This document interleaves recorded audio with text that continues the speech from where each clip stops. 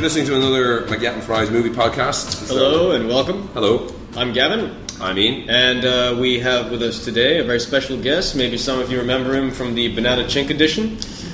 This is Chung Chirin. Hello, everybody. Or Chirin Chung, as he's known by white people. Yes, in the West. Chirin is a friend of ours, and he's guested before, and we decided, seeing us today, we are going to review James Cameron's Avatar.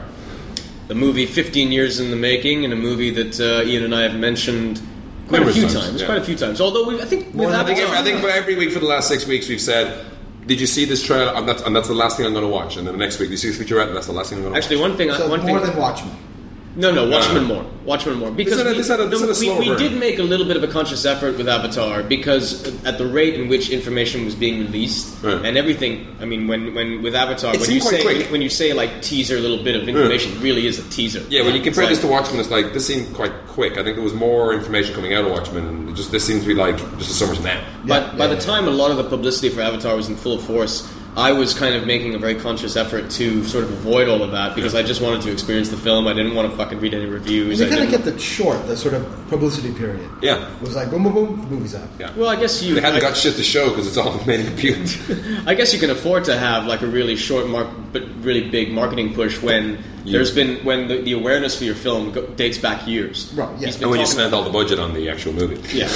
But we do a movie podcast. We'll do a bit of news. We do movie reviews. We'll do the top 10s later on. If you want to get in touch with us about anything, the email address is podcast@mcyapandfries.com. Podcast@mcyapandfries.com. Always does that shit. Am I speaking Flemish? Sorry, what did you say?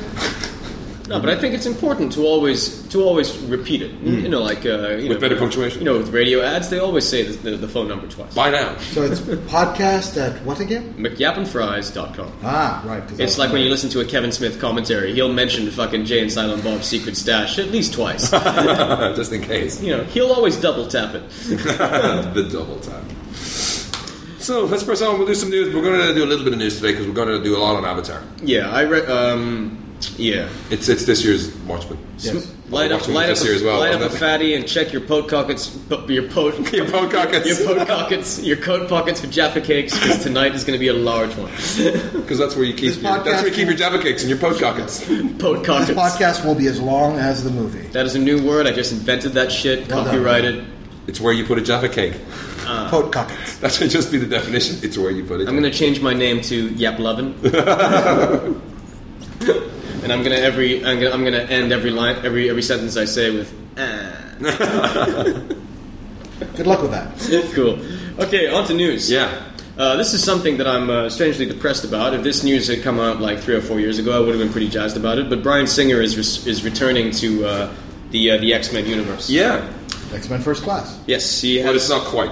It's not First Class. No. So it's not going to be with like Cyclops, Marvel Girl, and No. Well, a lot of them that they're aiming that. Although I mean, if you go by the comic, then probably not. But the film, it looks like they are going to bring back the old X-Men characters and just have them as kids. Because this is the formative years of Xavier and Magneto and the formation of the school and where their relationship took a wrong turn. That's what Bryan Singer said recently. And so that means no Wolverine. No Wolverine. He said Professor Wolverine somehow. Yeah, it's another one of his fake memories. Yes. Probably. I mean, it's Fox, so they might have Wolverine in there. Yeah. They might have Wolverine in there, and like maybe like Charles Xavier and the rest of the X-Men, they get like shot with adamantium bullets in the head, and they have amnesia. Yeah. And they don't remember Wolverine ever being in the school. I kind of like this news because or he's in the background of every scene, like that bit in The Strangers. Or was it Strangers? Yes, The Strangers. Yeah, in the shadow, he's just standing in the mirror. Or you see his reflection in the mirror. He'll just turn around like a little Hugh oh my God, it's him! Little Hugh Jackman cameo. But I think that's I don't know. He'll be walking around in a kimono. Because I mean, I think after Superman Returns and Valkyrie, he's probably gotten that out of his system, and he can go back to telling like. Because X-Men 2 is a kick-ass movie. X-Men 2 is a kick-ass movie. I mean, he has done good movies. It's just that I just find that as he's moved along, he has become a little indulgent in what he's trying to do. Look, I mean, this is as well was that. I mean, the good thing about the X-Men movies is that they were fucking lean. Yeah. You know, I mean, like even X-Men 2, which was longer than X-Men 1, it was pretty lean for the amount of subplots and story that was in there. Very little wasted. The same thing cannot be said about the movies he's done since then. Yeah, but even when he was doing those, the news was he's doing Valkyrie. He's doing Superman Returns, whereas now there's a bit of he's looking at a deal for Jack the Giant Killer. Yeah. Working out a conceptual visual design of the Giants, and he's also attached to direct this crazy Battlestar Galactica. That is just a fucking crap. Idea. What is that? I know. What is that? That is the kind of thing that makes you think like you are just purposely trying to fuck with people. Yeah. You know, it's like why would you want to do that, especially now? It's Battlestar Galactica, and all the cast are played by chimps. You know, it's like you couldn't piss, and they fling. You know, they don't fly Vipers. They just fling shit at each other. The head Cylon is a bagel. Yeah. No, it's bad. It's bad. The Cylons are all like tasty treats. It's like number six. Number 6 is a Twinkie. Number 6. It's a crazy idea. For those of you who don't know, they're making a movie that has nothing to do with the TV show that was quite creatively acclaimed. Dean Stockwell is a flake. It's like we take the whole symbolism of the show to a whole new level.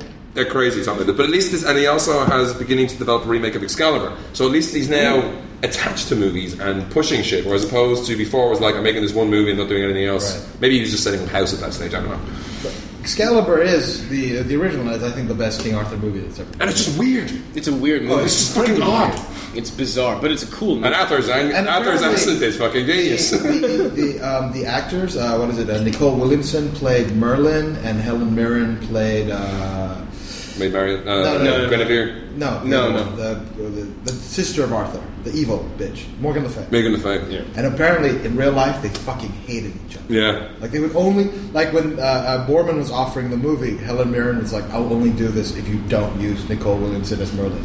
And when he told Nicole Williamson, he was like, "I'll only do this if you won't use Helen Mirren." He's an awesome Merlin, though. He's fucking insane with that silver thing on his fucking head. What the fuck was that all about?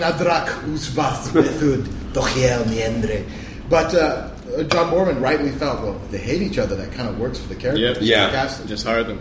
My childhood memory of Excalibur is when I was a kid, they would show like previews of it on TV3 when they were going to show like the movie was like a really big deal. They're going to show Excalibur on TV, and they would always preview the exact same scene. It's like just as when he's about to stab the sword into his. No one will do Excalibur but me. Gabriel Byrne. Yeah. One of his first movie roles. Yeah, and that's like my strongest memory of Excalibur is just that one bit because they repeated that so many times. Here's a weird thing. Do you remember that you had that early sort of rape scene where Uther's raped? Yeah. That is John Borman's daughter. Oh, fuck! She's got nice tits. But can you imagine directing that? That is one of those questions that they ask psychopaths. Would you kill someone? If you meet someone at a funeral, would you kill them again? That he's fucking his daughter. Oh, she's got nice tits. That's the response a psychopath gives. You're supposed to say, "Oh no." I thought that sex scene was amazing because he was doing it with his armor on. With his armor on. That was just insane. Like John Borman, you have to direct your daughter being essentially raped. That's like a creepy fucking thing. But awesome film. Yeah.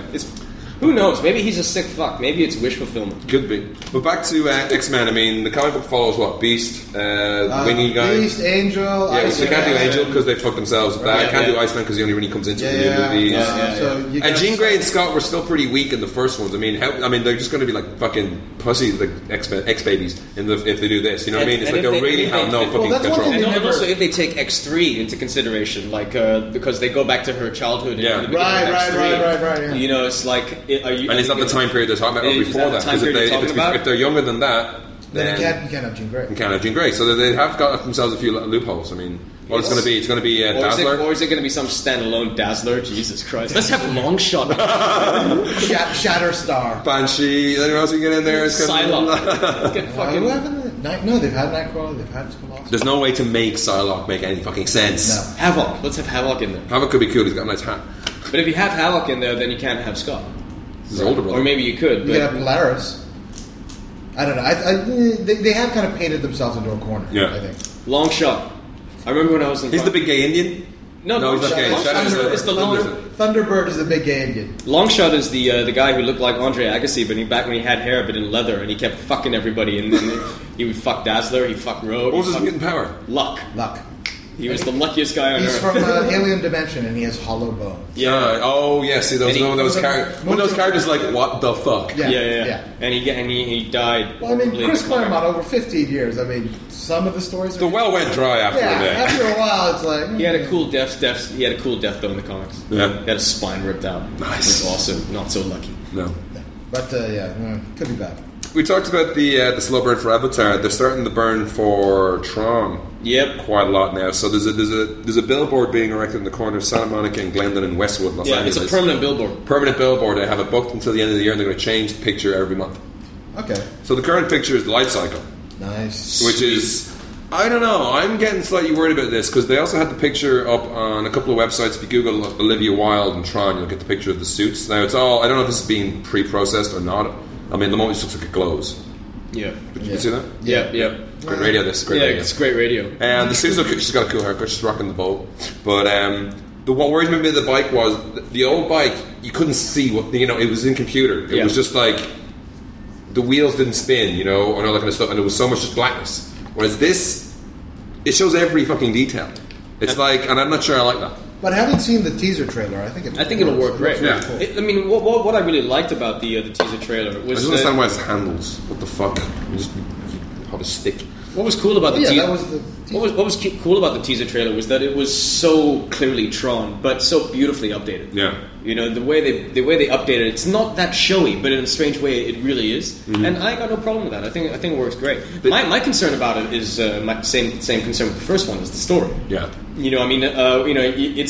really cool to bathe in this, like a nice warm pool of nostalgia. I watched it recently. But the story's got some fucking problems. Yeah. Yes. Well, anything to have Bruce Boxleitner back on the big screen. Yes! Bruce Boxleitner. Awesome. Yes. I also saw they had the trailer out for the game. Mrs. King! I think the trailer out for the game. Babylon 5, baby. Babylon 5 is a big pile of shit. Get out! But they did have the trailer for the game as well, which I think is set before the movie, which is Tron Evolution or something like that. Evolution, one of those things that just tag on to fucking movies and games if they run out of ideas.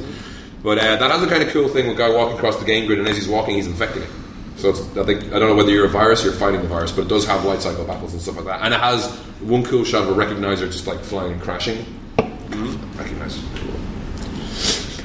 It's a shame there's no David Warner. Why not? Is it not? He's not in it yet? I don't think David Warner's coming back. He's got to come back. I don't think so. Is he still working? I haven't seen him on it recently. It used to be, Spot the David Warner. He was Star Trek 6 was. He was in Star Trek 6, and he was in Star Trek 6 and Star Trek 5.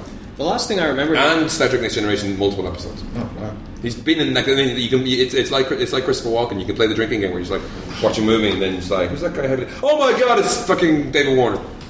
I know he's done other stuff since then, but the last thing I remember him in is in the Mouth of Madness. That's the last thing I remember him in is the Doctor in the beginning of in the Mouth of Madness. But to me, he'll always be the guy who gets his head cut off in The Exorcist. The Omen. Ooh, that was nasty. Moving on, we also got some casting news for the new Predators movie. Larry Fishburne's confirmed. Playing Nolan. They're shaping up a really interesting cast. They got Adam Brody, Adrian Brody, Topher Grace, Lawrence Fishburne, Danny Trejo. Yeah, Danny Trejo. Yes. Well, of course. If it's Rodriguez, Danny Trejo. They didn't just piss off the wrong Mexican. They brought him to another planet and pissed him off even more. But the character of Roland that Lawrence Fishburne is going to be playing, apparently is discovered to have been living for years on the dangerous tropical planet that the Predators use as a sort of wildlife hunting preserve. I was going to say, once I heard the name Noland, I was thinking, he's exposition guy. I don't know why, the Larry Fishburne and the combination of the name Noland, I imagine him like Colonel Quaritch, explaining what the fuck is going on. For some reason, I just don't know why, and then you've confirmed it. Basically, after Matrix, I think you want to cast him as exposition. Yeah. I cannot tell you what the Predators are. Either that, you see them for yourselves. Either that, or he's going to be nutty Tim Robbins from War of the Worlds, that type of character. And no one needs more of that. No. Well, you wear a hoodie and have a shotgun. No, but you cannot cast Morpheus, without having like at least one monologue for him to have, and that monologue has got to be. Maybe that's why he's in CSI. He just monologues all the time. It'll be like Deep Blue Sea. Here's what we're gonna do. That is the best part in that fucking movie. Yeah, Samuel Jackson just gets. I think it's on YouTube as well. It's like I saw something about recently about everything's on YouTube. Yeah, no, I saw something in particular. It was like unexpected deaths or something like that. This is a little bit of news that actually like really pissed me off, and that's why I want to bring it up.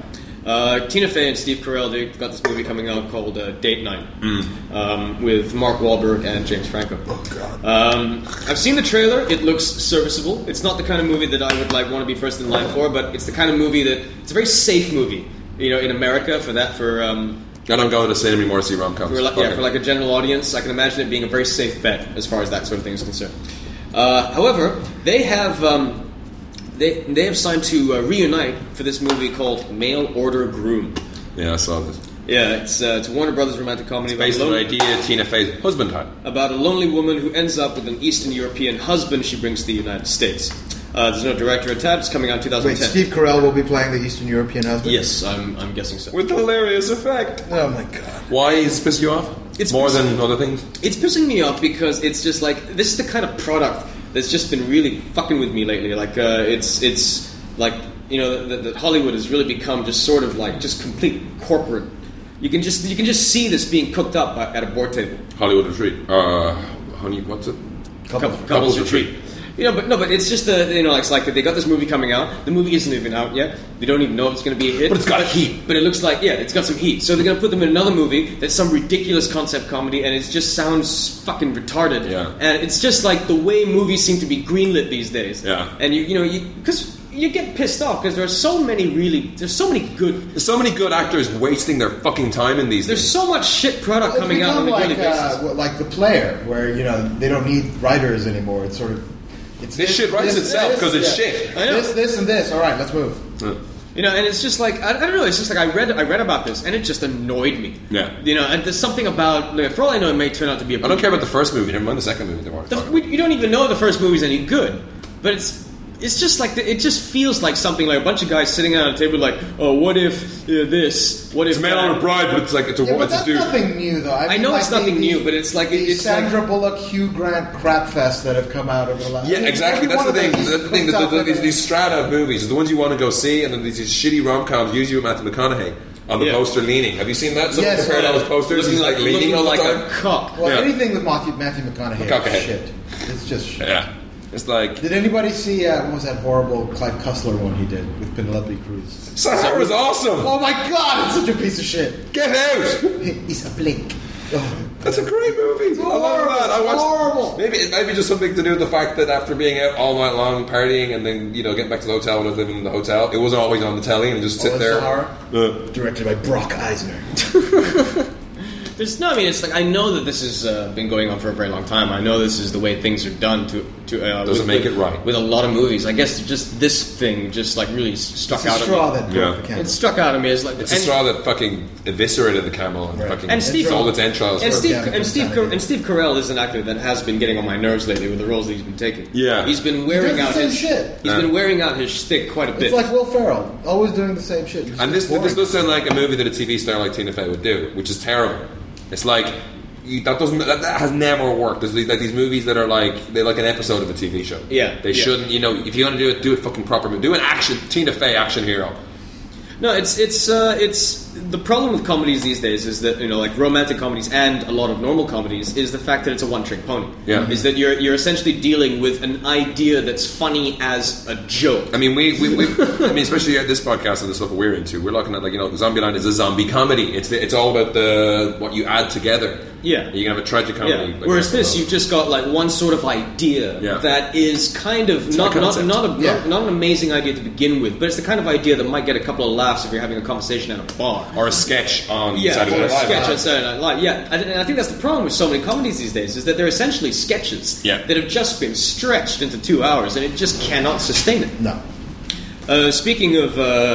Speaking of stretched out comedy. Hang on. Ian, can you get ice lemon tea from the fridge, please? For those of you who aren't aware, Ian's gone to the kitchen and we're placing orders. And I'm the Chinaman bossing the white man around. It feels good. Almost like fucking 50 podcasts. Oh yeah, bitch! We managed to get the drinks without anyone knowing we were gone. You've just ruined the illusion, man.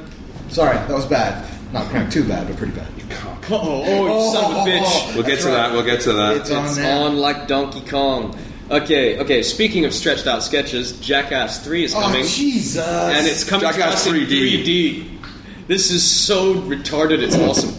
But, when I first heard about this, my first thought was, why? Fucking terrible. It's not even on TV anymore. There's children who don't know what this is. It's fucking horrible idea. But then I read this quote from Johnny Knoxville, and now I'm totally down with the movie. What did he say? According to star/producer Johnny Knoxville, and I quote, "We're going to take the same 3D technology James Cameron used in Avatar and stick it up Steve-O's butt. We're taking stupid to a whole new dimension." And I'm like... At least he's honest about it. And I'm like, you know what? I'm in. Look at this. Look at this picture. Tell me you wouldn't want to see this shit in 3D. No! Fuck! For those of you listening on radio, he's just to show me a picture of the guys naked. Oh, the Jackass people naked. So, you guys catch the Iron Man 2 trailer that came out this week? Awesome! Really good. Mickey Rourke has got a pretty good Russian accent. Yes, very good. Very good. It's just like, why didn't you build more? He has an actor actor. Why didn't you build more of a suit? The whip suit, when he slices the car in half, that looks cool. And there's a lot of interesting little hooks in there, And that shot of War Machine and Iron Man, the visors going back to back, firing repulsors and machine guns. That was fucking cool. Next time, baby. This time, baby. Yeah. That was cool. And there seems to be, I had to watch it a couple of times. There seems to be an army of Iron Men. Right. And Ian, it's not next time, baby. It's next time, baby. Next time, baby. Maybe not. Okay. I love the movie. It's hard out there for a pig. Fuck you guys, I got my album. But he does. He has an album. Really? Yeah. He's got an album. Terrence Howard. Sings the blues. Does he do like love songs and shit like that? I bet he does. Acoustic-y kind of. Baby, I'm your man. Sing about his pimp hat. Even Jamie Foxx does a better job than he does. Oh god. Jamie Foxx. There's some nice the bits where he opens his shirt and the thing is like there's cool stuff. There's cool stuff. I was wondering, are they going to go for the extremist route? And the Gwyneth Paltrow, that little go get him, boss. That was kind of cool. That was nice. You complete me. And the way he just drops it. It's so nice. I have successfully privatized world peace. What I liked about the trailer is that it actually doesn't have the conventional sort of like hard driving peak that most trailers do. It's like how that last 5 seconds of any trailer is like ding, ding, ding, ding, you see like some crazy ass shit. And what I liked about this one is that it was kind of understated. The way they closed off the trailer, it's like it was actually kind of an understated end to a trailer, and I like that. And I like the fact that they're just using metal a lot.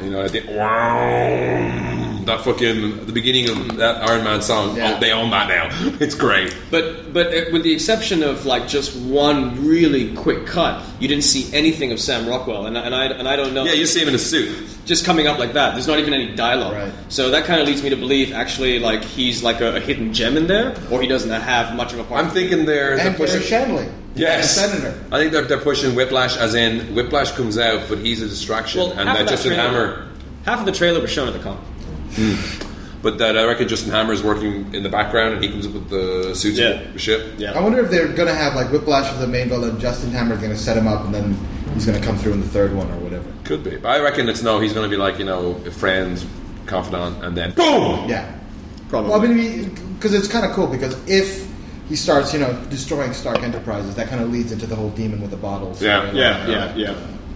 For those of you who don't read comics, that's probably one of the most famous Iron Man storylines where Tony Stark gives into his alcoholism full. Yeah, you can already see in the first film and probably in this film that Tony Stark doesn't mind a drink. No, but in the comics, the storyline that Chirin is referring to is a storyline in which that becomes a problem. Yeah, that's his superpower. He's an alcoholic. Yes. Yeah, I mean, like he like wears the suit drunk and goes out fighting shit drunk and just makes a total fucking mess of everything. Yeah. And it would be cool if they actually do that in part 3, because if part 2 is as good as part 1 or better, they would have like gotten the fan support. You could get away with doing Demon in a Bottle in part 3. Yeah. I think it's again. I think they could have gotten away with it if they had done it this time. Yeah. I mean, there's no. I think that Marvel are changing what people think about superhero movies. It doesn't have to be catching helicopters and stuff. Although it's nice to see that every once in a while. That's good. So one thing that's nice about the Iron Man 2 trailer is that it restores faith in the sense that you can tell that they are they are putting faith in the characters, the way the characters are portrayed. And again, apparently, like the first one, a lot of this is improv again. Yeah. Bouncing off each other, which is cool. And it has the triangular light. You see that on the scene? Yeah. Nice. That whole Jeff Bridges thing where he's like saying that the whole movie was there's no fucking script. Yeah, it was $100 million student film where you're just improvising. He was like, all right, dude, worked for me, man. Let's rock and roll, man. I love this suit. Okay, let's move on to something not quite so happy. Dan O'Bannon. Yes. Dan O'Bannon passed away. Dan O'Bannon, the science fiction screenwriter, he passed away age 63. He had some Crohn's disease, what they call it, some problem with his stomach, I believe. I'm not too sure. The report that I read didn't mention what his illness was. For those of you who don't know, Dan O'Bannon was one of the original screenwriters for Alien. Yeah, and he also did the Dark Star, but he also was worked on Star Wars as a special effects supervisor, and he did the graphic of he was like supervising the graphic of the shit going to the Death Star, like on the computer screen, where like we have to hit this. Right. The really retro computer graphics retro thing where they're the Rebel base. Yeah, he was involved in that. Cool. Yeah, I mean he's one of those writers that a lot of the times his work got reworked. Yeah. He was the original writer of Alien back when it was called Star Beast. Yeah, and apparently they were saying that might be that the facehugger could be related to the pain he had throughout his life from this disease, stone kind of thing. Oh, interesting. And for I think the best place to see him is on the Alien quadrilogy box set. Yeah, there's a lengthy interview with him, and he comes across as a really nice guy. And it's incredibly touching because he describes sort of Alien was a very important moment for him because it was the first thing that he did that he truly loved. Yeah. He described watching it on the screen and just weeping. Yeah. Because he'd been sort of slamming his head against the wall for so long, Yeah. and finally something got made that was of quality. And he did the screenplay for Total Recall. He did. Yeah. Yes. He also and Blue Thunder. Consider that a divorce. He see you at the party, Richter. I love Michael Ironside. And he did a bit of Sex to the B-17 section of Heavy Metal. Mm-hmm. He also wrote Blue Thunder. Yeah. But it was rewritten quite a bit. And he also wrote a science fiction horror movie that is a childhood favorite of mine, Life Force. Oh, really? Don't remember that. Dude, it's got the hottest fucking brunette naked for like most of the movie. And all right, let me just write that down. Life Force. And she just like has sex and kills people. That's all she does. The aliens embodied. So she's a woman then? She's a woman. She's awesome. She's awesome. Fuck Species. This is the shit. This is the shit right here? Yeah, because it's like Species, but she's brunette and that's hotter. Cool. But for Alien, again... And Screamers. That's what he'll be. And Bleeders. Wait, he did Screamers? I love screenplay for Screamers. Screamers is like one of my favorite bad movies. Yeah. Peter Weller. Peter Weller's always good. Anyway, Dan O'Bannon, awesome. Yeah. That's a sad year. And I've seen a lot of this podcast for a while there. It was like every fucking week there was someone awesome dying. I know. It was not... His wife did write into Ain't It Cool to say that thanks for putting the note up and stuff like that. But it did an update, and they said that she's going to put together all of his unpublished stuff. Because he did do a lot of work for screenplays that was not credited or didn't, come through. So she's going to start putting together some of that stuff and whether to do a book or something would be quite nice. So after a while, he was just doing like rewrites on scripts where he would be something like that. I mean, most of his credits on IMDb are like just characters from Alien movies. Like he created the characters, but that's the tag he gets. No, but I think after a while, I mean, you could live off that shit, dude. I mean, he was involved in enough. Sort of big budget. He was also involved in the original Alexander Jardowski Dune. He was. Which there's a great article on it in one of the later Empire magazines. Yes, and it's brilliant. It's a great article of his concepts. But yeah, sad to see him go. Oh god, I see the title on that thing. So did you guys hear this? I haven't got a Blu-ray player yet, so they have this. I came this close to buying that fucking toy. It's such a cool John Connor figure. That's a toy. It's a toy. I thought his hair was slick. It's a toy, dude. Okay, again, looking at pictures. Yes, which is going to be great for the listeners. But they have Blu-ray. I'm not sure exactly how it works. They have this Blu-ray thing, BD Live. Blu-ray disc live, essentially where it hooks up to the internet and you get additional features. So they had this Blu-ray live thing where people were sending questions and like McGee was doing the commentary and answering questions as he was going along. And apparently he's delusional. He's very delusional. He was like, I read someone who was live blogging listening to it, and they're like, this guy is fucking insane. He's stupid. Yeah, he doesn't know what that. It's like there's two things that make every good movie. There's like the story and the scene. Some kind of stupid thing like that. I meant to actually bookmark that as well. But here's a tip that will go in history from one of the film greats. Oh, here it is. There's two elements that go into filmmaking. There's the sound And there's the picture. The sound and the picture. On the picture. That's what you need for movies. That's what people have been doing wrong. Is that most movies have no sound. Yeah, I know. And have no picture. So apparently he's never watched Terminator Sarah Connor Chronicles. So it's like, you know what makes a good script? Scene description and dialogue. But he says he wants to make two, he said he's going to make 2 more, the first of which will feature Sarah Connor, even though he's not sure how he's going to pull that off. He wants to make 2 more Terminator films. Yep. Fuck him. Yeah. Fuck his monkey ass. Terminator full throttle. Fuck off. Well, we didn't say Salvation got a lot of stick in the US. You two were okay with Salvation. I liked it. I hated it with fiery passion. Really? I did not. Maybe you need to go gold class. It was a piece of shit, man. I did not. Maybe it was just the comfy seat that Maybe it was just it's horrible. I'm sorry, but it is. He can't direct actors. He got horrible performances out of his actors. That's true. The story doesn't really make sense, and that ending is one of the dumbest fucking things in the world. Like this post-apocalyptic. What? Spoilers. Oh, spoilers! Oh, you said you should say it? Oh yeah. Okay, guys, you haven't seen Terminator? Don't watch it. But if you're going to, spoilers, because you're telling me in this post-apocalyptic landscape that open heart surgery in the desert between like Terminator technology and like human hearts. That's okay. No, the movie has more fucking holes than Swiss cheese. It's a lot. But like this is my thing on Terminator Salvation. Like the first time I saw it, I really enjoyed it. Yeah, I really enjoyed it. When I saw it again on the plane recently, I tore it apart. But having said that, the movie has its fun moments, and I stand by my review. Yeah. For for integrity. No, in the sense that for a first-time cinematic experience, I didn't mind it. But how I had it made sense in my head is that everything gets reinterpreted at some point or another. Yeah. So to me, when I was watching Terminator Salvation, I was like, okay, this is Terminator for the Xbox generation, and I looked at it like that. Yeah. And as I said in the review, you got to get over Cameron. Yeah. You got to get over the fact that even if you get over Cameron, I think what annoyed me about the movie is that all the pieces were there. Yeah. I mean, there were some interesting ideas, yeah. like Moon Bloodgood's character, where she almost gets raped, and then she doesn't want Sam Worthington to kill them because even though they're horrible human beings, the fact that they're human beings in this post-apocalyptic landscape means that their lives are worth something, which is an interesting concept. It's an interesting idea. Never explored. No, but no, you're right. The film is filled with some amazing ideas, and what kind of breaks your heart in a strange way, like if you think about what the movie could have been, is that watching the film, you can tell that this is a movie made by fans. Yeah, they do love the mythology of the Terminator series because there's so many things in there that refer to it, but it's just not explored.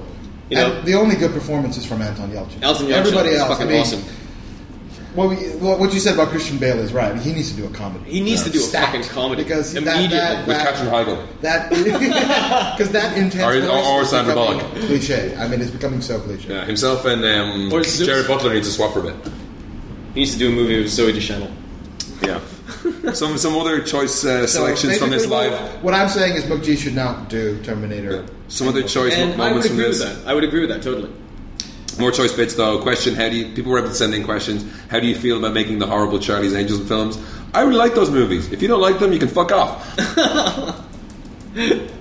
Well, I have an interview here with the producer, and now he's just compared himself to Alfred Hitchcock.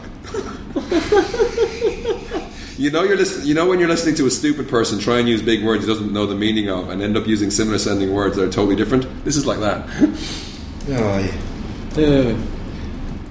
Well, I have an interview here with the executive producer of Terminator Salvation, and he sort of like puts things in perspective as to the state of the franchise and all of that. In regards to the ending, you may remember, like again, spoiler. Close your ears for about two minutes. The ending had Christian Bale going to be dying, and Sam Worthington fucking helps him out. Yeah. The ending that they originally had planned was Christian Bale dying and Sam Worthington replacing him as the leader of the Resistance. They skin him and fucking And to keep the Resistance troops in the dark, they were going to take the skin off Connor's body and put it on Sam Worthington. I personally think that would have been a much more badass ending. Yeah. That would have been a much better ending, I think. And what the producer had to say about it was, and I quote, "I'm happy with the way things turned out. It was a bit derivative of Face Off, when Sam Worthington's character goes back and he comes back up as Christian Bale, his face has been changed. So I think..." And now he's got an Australian accent. Yeah. I know, we've all talked about who should live at the end. We should go on for the next movie. Mate. Humans, a lot of traffic for them, mate. This is what he had to say. This is what the executive producer had to say in regards to the rights. And I quote, "My understanding is that the rights are being sold. We'll know more in the beginning of February. It's being sold in an auction process. Several studios are bidding and independent financiers are bidding on the rights. Yeah. But we won't know until we go through the court auction process." Give it to Joss Whedon. $10,000? That's a lot of money. Every Terminator is played by Summer Glau. and Eliza Dushku. And this is what Fillion is a Terminator. And this is what he had to say in regards to how profitable the movie was. My understanding is that it was profitable for both studios, Warner Brothers domestically and also Sony internationally. But if you look at the numbers, clearly it was much bigger internationally than it was domestically. Yeah. So I think that it was probably more profitable for Sony than it was for Warner Brothers. But again, I don't look at their numbers. One thing he said as well was that I'm disappointed in myself that I couldn't make the best movie. And the comment was just, holy shit, he just said he thought he could make a better movie than 1 or 2. Because earlier on he said that, holy shit, he thinks his movie's better than 3.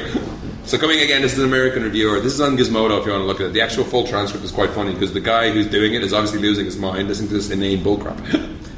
But Terminator Salvation ultimately topped up at almost 400 million worldwide. So, I mean... Nice one, Sam. Paid it. Well, I mean, it is one of these things where the brand name is enough to sell it. Yeah. Which is kind of depressing that in this day and age when marketing is so huge for movies, a brand name is enough. Yeah. Like if you have the name G.I. Joe, it doesn't matter what the movie is, it's going to make money. It's funny though, I like it. The one bit I did like in G.I. Joe is when they're going into the underground thing, and you've got underwater. Underwater. And then under the underwater tank, more ground. No, they got like an indoor fucking sea with battleships shooting at each other, and then you go under the water. They got submarines fighting each other, and then you go under again. It's like why didn't you just leave the water on the bottom? Water on the bottom level. It's just ridiculous. It's like you're asking for fucking a shot with them running away from the water. The fact that Snake Eyes doesn't say a word, yet he still has a mouth on his mask. But he has a mouth on it. Like, the fucker his mouth is sealed shut. Yeah. He took a vow of fucking... That's hardcore. But I love the fucking flashback martial arts sequences between Snake Eyes and Storm Shadow. Those kids beat the shit out of each other. That was awesome. I've never seen 2 9-year-olds go at it. It's like I'm sure kids around the country in America have been there's been so many broken arms and shit because they try to do that crap. And you can tell Dennis Quaid did the movie so I just get to stand there and talk and you're going to pay me a lot of money? Okay. We got it. Good job, Joes. We still got a couple of Joes out there we got to rescue. Yo, Joe. No, it's like the guy, his performance could almost be called bad. Yeah. It's just like he fits the movie perfectly. He's got this constant smile on his face. He's always smiling. He's shit. Yeah. As opposed to Channing Tatum, who thinks he's making the Deer Hunter. Yeah. Channing Tatum. One of the best cameos was Brendan Fraser. That was awesome. Just wandering in and grinning. That's Bazooka. Being floppy. That's Bazooka. That's awesome. I never ever would have thought Brendan Fraser would play Bazooka. I love Bazooka. He's one of my favorite characters. It bummed me out when he got his ass kicked in the movie. Other news, looks like Mel Gibson's going back to the Braveheart well. He's going to direct Leonardo DiCaprio's star in a Viking culture-themed, untitled period drama. Why does this not interest me? Why am I not excited about this? I should be. Because Leonardo DiCaprio cannot play a warrior. He looks 12. I know. It's like I should be excited about a Viking movie directed by Mel Gibson. Yeah. This is a guy. You can take our boats. This is a guy who jerks off when he sees carnage. What? Well, yeah, Mel Gibson does like the blood and gore. Yeah. I don't think Leo is not right for that. I mean, I agree with you. He is a small framed man. Yeah, I mean, if you want somebody to seduce a supermodel, he's your guy. Yeah, you've seen Outlander? Yes. They're Vikings. I love Outlander. They're fucking Vikings. It's like, Leonardo DiCaprio, the only role he could play in that movie is the kid. Yeah. I still have this strange childhood desire to see Leonardo DiCaprio do a Growing Pains movie. Bring back Reverend Kirk Cameron. Because that's how he got his start. He was Kirk Cameron's best friend. Have you heard what Kirk Cameron's doing now? No, I don't care about him. I didn't watch Growing Pains. He's an evangelist. He's touring universities with his new book and video disproving evolution. Oh, that's what they had in Family Guy as well. Meg had the moms and watched him on TV for 2 days solid because there's no other channel. And she became a Christian. Yeah. You know what I wish I could do? I wish I could go back in time and be a fly on the wall on the Growing Pains set, listening to Kirk Cameron give Leonardo DiCaprio career advice. Let me tell you something, kid. Let me tell you how this business works. Been doing this shit a long time. You gotta find Steven Spielberg. You gotta suck his cock. You just cock-blocked my entire career. But yeah, other Norse casting news as well. Oh yeah, yes. Thor. Rene Russo has been cast as Frigga, the wife of Zeus. Odin. Odin. Sorry, wrong mythology, my friend. Sorry, I'm still in Clash of the Titans. Yeah. Release the Kraken. So she's metal. She's blood on Anthony Hopkins' wife. Nice, awesome. The cast of Thor is shaping up to be really awesome. Really nice. It just, I mean, that's the cool thing about I think Kenneth Branagh. It's like anybody will come to work for him. Yeah, so. Actors will just like fucking line up to work with this guy. Studios won't, but actors will. Yeah. And what did he say about it? Is like when he was talking about it, it's like it's mythology. Yeah, it's like Marvel. They bastardizes it, but in the most beautiful way. Yeah. And then, darling. And before it was cast, he's like, who's going to be playing Thor? It's like, we're still casting yet, but whoever plays it will be brilliant. Yeah. Related to Avatar, there was some news as well. I just can't wait to see Tom Hiddleston as Loki, because he looks like fucking Loki. I can't wait to see him in that outfit. I can't wait to see how they're going to do Loki. I can't wait to see it. I don't think it's going to look like a Marvel. It's not going to be in a green tight suit. It must. Oh, come on, it must. He looks like the guy from Kick-Ass. Yeah. Kick-Ass. That's a great trailer. Kick-Ass. For those of you who haven't seen the Kick-Ass clips online, check them out. Yeah. There's some new Kick-Ass character posters. The Hit Girl poster came out today. Did you see the one of Nicolas Cage teaching his daughter how to take a bullet? Yeah. That was awesome. No, I haven't seen any of the clips. He's like, come on, Daddy, we got look, honey, we just have to do this one more time, You can bitch and moan about it, but when you're out there fighting and you get shot, you gotta shrug it off. He's like, okay then. And he shoots her in the fucking chest, and then she's like, wow. Ow! That's like straight out of the comic. And she gets up and she takes out the bullet, and he's like, okay. And he's like, okay, again. It's like, again. It's like, can we get ice cream after? Okay, honey, I'll shoot you 2 more times, and we'll go get some ice cream. No, it looks very faithful. Yeah. Are they in the clip yet where she uses the C word? No. Apparently there's a great bit where she's like, not a movie you want to watch in Malaysia. Alright. She's sort of like, alright, you cunts, bring it on. She's like 10 years old. Awesome. It's so hot. So many nerds are going to get arrested. So many nerds are going to get arrested after that movie. A little bit of news as well. Cameron, in the publicity for Avatar, has said on Battle Angel Alita, we're not that far down the line. We have a very good script and we have a lot of production design. We've done about a year of production design, put together an art reel that shows the arc of the film. It's pretty much add water and we're ready to go, which is interesting because this has been on the fucking burn for ages. Battle Angel Alita. Yeah. Is that based on a manga? It's a robot girl. And he's also, I think in the same interview, Cameron said that he's now moved past Terminator. He doesn't want to go back to it anymore. Something along those lines. He said something like his headspace is such that he's not interested in that world or that story. Well, I don't see why he would be. I mean, like, But he did create it from a fever dream. Yeah. But again, 1 and 2, really, if you ignore the sequels, 1 and 2 is a complete story. It is a very, very complete story. All you need to know is in 1 and 2. Yeah. And but they said The Dive is probably his next movie. I don't know what that is. Which one? The Dive. The Dive. Yeah, it's probably just more underwater shit. Going to the Titanic. Yeah. Wasn't he going to do Fantastic Voyage? Yeah. Was it? Yeah, I think that was the one he's referring to. Oh. Because he was also talking about doing Fantastic Voyage. Oh. And for those of you who don't know, that's... Raquel Welch. They shrink down in size and they get injected into a human body. It's 60s Inner Space. Yeah. When did we get Martin Short for it? He hasn't worked much recently. No, he hasn't, actually. There's Meg Ryan. No, she's got that movie, Serious Moonlight, with Timothy Hutton. Yeah, but her face looks incredibly strange now. I know, because it's Botox to like, what the fuck? She's got collagen. Again, it's like Brazil. Yeah. She's got the face like the stretchy. I don't know, she just looks really weird. Nice still there. Did you see that? Yes. They did the Edgar Wright guy who works with space, then Shaun the Dead and Hot Fuzz is directing Scott Pilgrim versus the World. And they had a shot out, but it was a still on a table. But one of the websites actually edited it and they flipped it so you could actually see it well. And Mary Elizabeth Winstead looks exactly like Ramona Flowers. Yeah, exactly. And Knives Chow looks pretty cool too. Yeah. I'm not so sure about his hair though. I'm not sure whether that's a result of the flipping process, but it looks quite massive. Sarah? I mean, he has more of what I would imagine. He's more of what one of the other guys is more of what I would imagine as Scott Pilgrim haircut. For those of you at home, Ian is pointing at the screen at various people on the photograph. Yeah, you can see this. Just Google Scott Pilgrim, you'll find the picture. I like the picture. I think everybody fits. Yeah. I think everybody fits really well. As long as Michael Cera is not doing the Michael Cera performance. Yeah, well, from another trailer we were talking about earlier, the Youth in Revolt, it looks like he's breaking out of the Michael Cera groove. Because he's playing like an alter ego of himself called Giuseppe. Francois. Francois.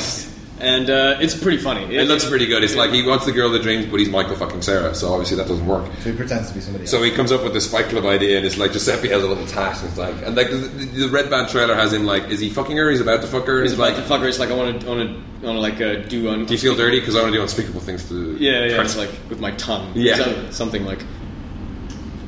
It's like I'm going to lick your belly button with my tongue. Oh, I'm going to tickle your belly button from the inside. From the inside. Some shit like that. You didn't turn your fucking phone off. Oops, sorry. We've managed to do 40-something podcasts without you banging on the phone off. Yeah, Gavin, I mean, what the fuck, man? Not turning off your phone for a podcast? A little bit of animation news as well. Nobody calls me. I figured it'd be fun. Studio Ghibli's next has been announced. They're doing a version of The Borrowers. The Borrowers, yeah. Which I think is like, this is the third. The Borrowers. You heard The Borrowers? What the fuck is The Borrowers? The Borrowers, it was a children's book. It was made into a movie. People? They borrow stuff. Remember the Littles? The Littles? That cartoon, The Littles? No. Oh, well, okay. Well, the Littles was kind of like the Borrowers, but the Borrowers is like all these like fucking little people. They did BBC did a TV series about it. Not midgets. You're talking about no, little people. It's a movie about midgets. They're like gnomes. They're like gnomes and shit. They live in everyone's house and they steal your shit. All the shit you can't find, they borrowed because they've like made a car out of like needle spools, thread spools and stuff like that.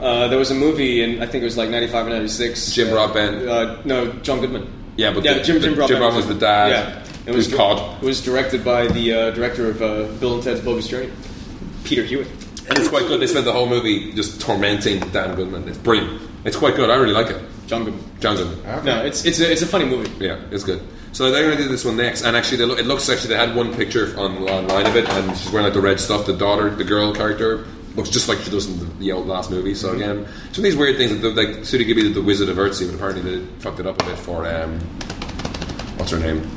Ursula K. Le Guin. She wasn't quite happy with the storyline, but it was Hayao Miyazaki's son who directed that one. He never directed anything in his life. I haven't seen that yet, actually. I have it on DVD somewhere. Fuck her. Women writers, waste of time. Oh. I feel the same way about action movies with female leads. It's like pointless. 2 words. 3 words. I'm just kidding. Terminator fucking 2! I'm just kidding. Hello, aliens. Hello. I'm just kidding. Yes. Jesus. Women are great writers. You know, I did not stay up all night hoping that Eon Flux would flop. Oh, good news. What? Wild Hogs 2 is canned. Yes, awesome. Okay. Oh yeah, because William H. Macy's free to do actually. Well, the studio movies. Now is killing a lot of this. Disney has McGee was doing what 20,000 Leagues Under the Sea. That's been canned. Yep. New studio chief. Thank God. And it's new studio chief Rich Ross as Richie Rich as he took over following. His name is Richie Rich. No, it's Rich Ross. Oh, okay. But he cancelled 20,000 Leagues Under the Sea and Wedding Band only a few days ago. So he's a hardliner. He wants films fitting the Disney family brand model. The Wedding Band. That was the Robin Williams movie, right? God, I don't know. Yeah, I think so. Well, thank God. Because it sounded like shit. Yeah. So, any movie that has Robin Williams and the word wedding in the title doesn't work. It's been proven. Yeah. Or Patch. And all I can say is like, thank God for Old Dogs. Because I guarantee you Old Dogs... That has killed it. Old Dogs is the reason Wild Hogs 2 is not happening. Yeah. And I was reading something online recently. Adrian Cronauer was not at all like he was portrayed in Good Morning Vietnam. He didn't really do that much comedy between the bits. Well, I mean, they just changed the story completely. The comedy bits, it's Robin Williams. It's Robin Williams, and he wasn't sent out. It's his stand-up shit. Stuff. And he wasn't sent out of the military. He just went home when his tour was over. Dude, it's from like all of his funny bits in Good Morning Vietnam. It's all his stand-up shtick. Yeah. Did you see the trailer for Alice in Wonderland, the new one? Yeah. No. This again is Return to Oz. They've gone the route of Alice is back. I didn't see this so much in the previous trailers. It struck me. I remember watching the trailer and thinking a lot of that Sandman story, A Game of You. Mm-hmm. A lot of similarities in that it seems to be that Alice has created this world and then she's returned to it and it's all in chaos because she left. But it does show, the new trailer does show the cards in armor, in battle armor, which looks cool. You know, the marching cards in the old Disney movies. It's full on like, Braveheart. Like she's dressed, in armor. Alice has a sword. We have found our champion. Yeah. Cool. So it does look like to be kick-ass. Cool. Like, it's the War of the Ring all over again, only with cards. Because I've had a lot of reservations about this movie simply because it's just I there's no interest in seeing Tim Burton do this movie. There's a beautiful moment with the Red Queen, was the Helena Bonham Carter, and she's like, "Fetch me a pig!" And then like this pig slides in, and she just puts her feet up, and it's like, there's nothing better on my feet than a nice warm pig. which is just bizarre. And I was like, I love that. That's brilliant. Yeah, it does look pretty cool, the second trailer. Yeah. I recently rewatched Young Sherlock Holmes. Oh, yeah. And discovered a line in there that is absolutely genius. Watson has, Watson's just looking around, and is this before or after he gets attacked by cakes? He gets attacked by cakes. There's a hallucinogenic drug. And there's all these donuts trying to kill him. As they do. Yeah. I think it might have been before. Oh. But Watson sees this little French pastry. He's like, yes, Mr. French pastry. Picks up a knife. I have nothing to say to you, and I suspect you have nothing to say to me. It's just fucking weird. Brilliant. It's just such a random line. Barry Levinson? Yeah, it's Barry Levinson. Written by Chris Columbus. Review? Interesting. One last thing. I want to add a new feature. Promotional line of the week. Promotional what? Promotional line of the week. Watched a lot of trailers this week, and they always throw on a little bit of. This movie also had the weirdest review from somewhere called Film Chair. Okay. But basically, this had lines coming up in the movie. Now, it might have something to do with the fact that the trailer told me fuck all about the movie, apart from they drive a lot. Mm-hmm. A lot of scenes in a car without dialogue, just quirky music playing. What's the name of this movie? It's from The Other Side of Paradise. Someone gets out of jail, someone drives somewhere. Terrible fucking trailer. But apparently it beats quite powerfully. That's the tagline. According to the Film Chair. Oh, it was the Film Chair. The Film Chair said that was it. The Film Chair beats quite powerfully. So it's a critic's quip. Yeah. And that's the critic's quip. Yeah, beats quite powerfully. Okay. It's lame. That's why it's more lame promotion. You're not getting the segment, really, are you?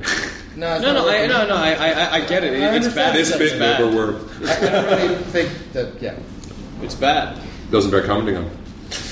Okay, that was a nice experiment. Moving on. No emails this week. Right. No, so we'll move straight on to the review. Okay. So again, if you would like to email us in and tell us how long we've been rambling, it's podcast@Mcyapandfries.com. Podcast@Mcyapandfries.com. Podcast somewhere. No. Podcast@Mcyapandfries.com. So the first part of our Avatar review will be spoiler free. Yeah. And then at some point we'll say spoilers, and then people can. When you hear the sound of a dying giraffe, the spoilers on. So. Right. Okay. So spoiler free. Yeah. This is Jim Cameron's big 15 years of development movie. Originally supposed to star Arnie. This is his big comeback after fucking around the Titanic for so fucking long. He hasn't made a movie in 12 years. Yeah. Since then, he has done under the water fucking documentaries, Ghost of the Abyss. Yeah. He executive produced Dark Angel on TV. Single-handedly, apparently, created the 3D movie industry. Mm-hmm. But this is his first proper film since Titanic. Yeah. And I don't need to tell any of you what Titanic is. Yeah. Okay, first off, is this movie any good? And the answer is absolutely fucking yes. Yes. This movie is awesome. It is, visually, it is one of its kind. Very much so. So the story is that injured Marine, Jake Sully's brother, was involved in this program, and they have this genetic thingy that they need someone with the same genome. So he gets roped in, and he goes out, and he doesn't know what the fuck's going on. And he goes to this planet called Pandora, where the company is looking to mine unobtainium, and they're looking to mine what? Unobtainium. What's that again? Unobtainium. Is it unobtainable? Yes, apparently so. Yes, its sister mineral Hartigetium. Yeah, I'm gonna find this thing. Where is that? Not a foreign exchange student. Suck me off. They might as well just call it. We're looking for MacGuffin. Yes, we're looking for. Apparently, there's shitloads of MacGuffin over here. But yeah, so he has this avatar, which is a giant body, and it's great for him because his legs are injured and he can't. He's on the NHS. He can't get new legs. The avatar is made up of human and alien DNA, so that they can interact with the indigenous life form on Pandora. The Na'vi. The Na'vi. So the idea is that they will make a peaceful solution to get these guys to move off the unobtainium. Yes, and as you know, in James Cameron movies, peace doesn't usually last. There is very rarely a peaceful solution. Not in James Cameron films. Sam Worthington's character, Jake Sully, his brother was part of the science program that's head up by Sigourney Weaver's character, Dr. Grace. What? Something. Yeah, she's just known as Grace throughout most of the movie. But I call her Ripley. Because she pretty much is. What if Ripley had not died and pretty much stuck around and become a scientist? That's what this character is. What if she taught English to the alien? Yeah, and Ripley's character wrote the book on Pandora, wildlife, animal life, and like all the flora and fauna there. She understands it and knows it better than anyone else. Yeah. And a little bit of a backstory in the film is that they were trying to ingratiate themselves with the Na'vi, and they taught. There's a hint of something that happened where they were sort of trading cultures. They had a school where they taught them English, the ways of man. She done been fucked out. Yeah, and then something went wrong somewhere, which they never explain. The only sort of hint that you're given is that it involved machine guns. So something happened somewhere, and now there's a rift. Yeah. Yeah, and there are two groups essentially of humans. One group wants a peaceful solution, and they want to. We should call them the hippie tree huggers. Yes, and then you've got the Marines and the businessmen who want to rape the planet and take the unobtainium and fuck everything. Yes. We shall call them the awesome dudes. Americans. The thing about this movie, though, is visually, I agree with Gavin. It is a complete game changer. Yeah. For the first time, I looked at completely CG characters and environments, and I didn't go, "Wow, that's really good CG." I completely bought the characters and the performance and the acting. As because the facials on the Na'vi are fantastic. Yeah. No, God bless Sam Worthington. He's getting good work. He's doing great jobs. He's slipping into Australia every chance he gets. Yeah. But he does. He looks like 7 guys I know back home. You know what I mean? He does have a very... I think, and that's why the people cast him, because he's an everyman character that the audience can project upon him. But when you see other people, like Sigourney Weaver as a giant 7-foot tall alien, you're like... She's a face that has character. Yeah. That is quite... She's odd-looking. Yeah. And to see that then, giant blue odd-looking her, that's awesome. That's awesome. And when she's moving and talking the way she does, it's like... Good job. No, which is, again, my 2 main issues, I think, with the film are... Story-wise, there's nothing really original about it. Yeah, if you've seen a bunch of movies, hell, if you've seen what...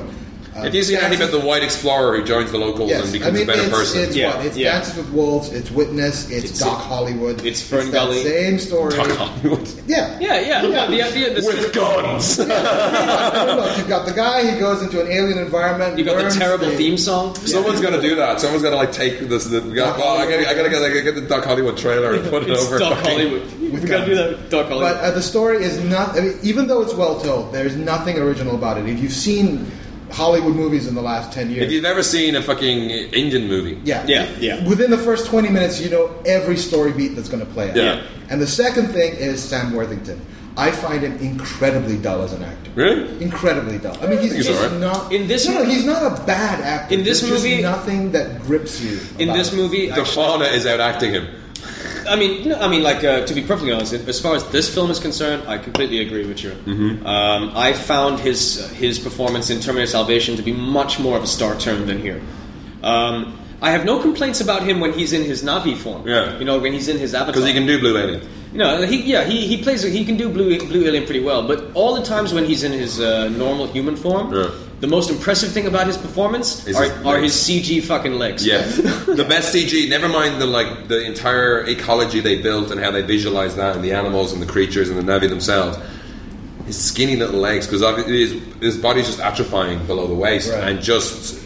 It's seamless. He wakes up in his avatar because they communicate with these avatars through these bed things. Yeah. The neural link. So when the Na'vi go to sleep, and apparently that's something that's not really mentioned. That the reason why he can go have dinner and do all that other crap is the planet is in shadow an awful lot of the time, and that's why there's all the bioluminescence. Because the moon, it's a forest moon. Yeah. Of Endor. Yeah. But it's just. And again, I think a lot of the problems is his character is meant to go through a lot of emotional turn. Yeah. But more often than not, you get shots of him looking incredibly blank, and his emotional turns are happening in voiceover, which isn't that expressive. No. So he'll be saying things like, "I feel guilty about what I'm doing," while you're looking at a shot of him eating dinner. Yeah. Really, you don't look that guilty. Your appetite looks quite healthy. Yeah. So it's just his character. I mean, I was talking earlier that there were actors like Harrison Ford in his prime could play that point of view audience character, but you still felt he was playing a character. Worthington's a blank slate. He's completely a blank slate. And he has this very stilted way of delivering his lines, and there were moments in the movie where they're trying to go for... But he's a jarhead. Yeah, I know, but It's a clan jarhead. Yeah, but the jarheads and aliens were a lot more snappy and entertaining. Any questions? How do we get out of this piece of shit out of it? No, but like you can tell there are these moments in the movie where they're going for a little bit of an apocalypse now type of feel, where he has this voiceover narration about what's happening. This whole part where he's talking about like how we loved him in Wall Street. Like. Saigon. Are you trying to throw me off? It's like this whole part where he's like going, everything's backwards now. Now this world feels real, and everything else feels like the dream. It's like these little moments, but the delivery is so stilted, and his performance when you're seeing these lines, it just doesn't match. Yeah. And it's like it doesn't take you out of it. It's serviceable. But it's not like, this guy's the next big thing. Yeah, that's the key. It's a serviceable performance. It's not a great one. Yeah. And I think that's the whole thing. It's like, can you think of an actor in recent years that's had the jump that this guy has had in terms of the projects that he's... Yeah, from Rogue to fucking Terminator Salvation. Terminator Salvation, Did he have anything between those? No. I mean, maybe he did, but who gives a fuck? You know what I mean? It's like, suddenly it's like Terminator Salvation, Avatar, and Clash of the Titans. You can't ask for a better springboard. Yeah. It's like, it's insane. And I maybe think he works well with CG. He makes the CG look good. And I think maybe his stilted delivery is constantly him going, don't do the Aussie accent. Don't do the Aussie accent. South American. Oh, shit! Oh, the Aussie accent came out. Yeah, it did come out a lot in the video logs more than else, though. Yeah. Navi. But anyway, okay, like, this is like, let's just split this up into the good and the bad. Yeah. So, like, this, in terms of the good, I mean, like, what you were saying is, like, the CGI characters, they are the best and most believable CGI characters. Zoe Saldana, who was her in Star Trek, she's just like... Yeah, she steals this movie. Yeah, and I mean, you have to know as well, like, if you know nothing about how this stuff is done, this is motion capture. This is, they didn't come up with a better word, performance capture, I guess is what it is. Mm-hmm. It's like, they acted out everything in this movie. There's nothing here, like, it's not Toy Story where you have, it's an animator animating the character. It's actually these people doing it with, and under weird circumstances, a pre-production photograph I've seen with, like, the two of them kind of crouching by a tray, and he's got this massive fucking headdress on, and it's obviously just kind of, so he can keep track of where his tail is, because they have this kind of like thing coming out of their heads. Yeah. That they like there's that thing about the ecology about it's all being linked, so they have this kind of basically a USB port in the back of their tail. Yeah. And they show that on the pre-production stuff, he has this fucking thing so he can act with it. You know what I mean? So he's wearing it when he's in the suit and all that. Oh, he's not in a suit. They're just in like normal clothes. But really? Somehow I haven't. So they're not in motion capture outfits. They don't seem to be. They seem to be woods or something like that. Whether they're rehearsal, I'm not sure exactly how it worked. Because maybe it could be that they've developed it to the point now. I mean, fucking what? Even Microsoft are going to release something for the Xbox where it can tell where you are and you don't need all that shit. Oh, okay. Mm-hmm. So it might be just that they can interpret his limbs and stuff like that from it. So they didn't. Maybe faces, I think, still might have had the dots, but the rest of them didn't have it. Interesting. So, and when we say great CG characters, I think also what's great is not just the characters, but the world itself that they've created. Yeah. It's an incredibly believable alien environment. And you don't get that a lot. I forgot the helicopter bugs are awesome. Yeah. But they must be confused all the fucking time because they don't know where the fuck they're going.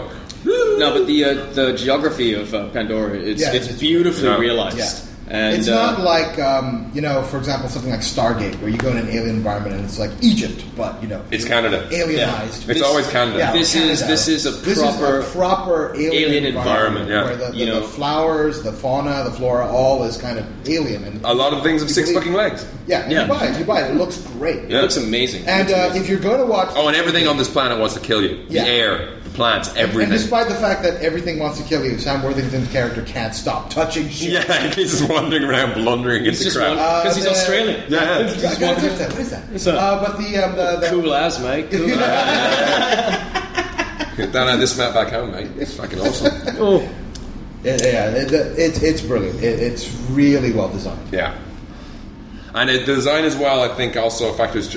Cameron designs the best tech. Yeah. I mean, the man who invented the power loader has not lost a fucking pin. He is a tech whore. He does love the guns on the ship. Yeah, they got like these little. They got like 3 different types of flying little gyroscopic things. It's like the small, the single seater. Yeah, these are the slightly roomier 2-seater with room in the back. These are the humans, by the way. Yeah, the humans, the military complexes, and all their shit. Looks of a design. You know what I mean? It looks like the Hueys and the Apaches of today. Yeah. And suffice to say, if you're going to watch this movie, watch it in 3D. Yes. Yeah. It's definitely worth. This is the first time I've seen a 3D movie since Jaws 3D. So for me, it was particularly mind blowing because I've been like, I started like losing my shit at the trailers. Oh my god! Like it's coming at you. Well, when you saw Comic-Con.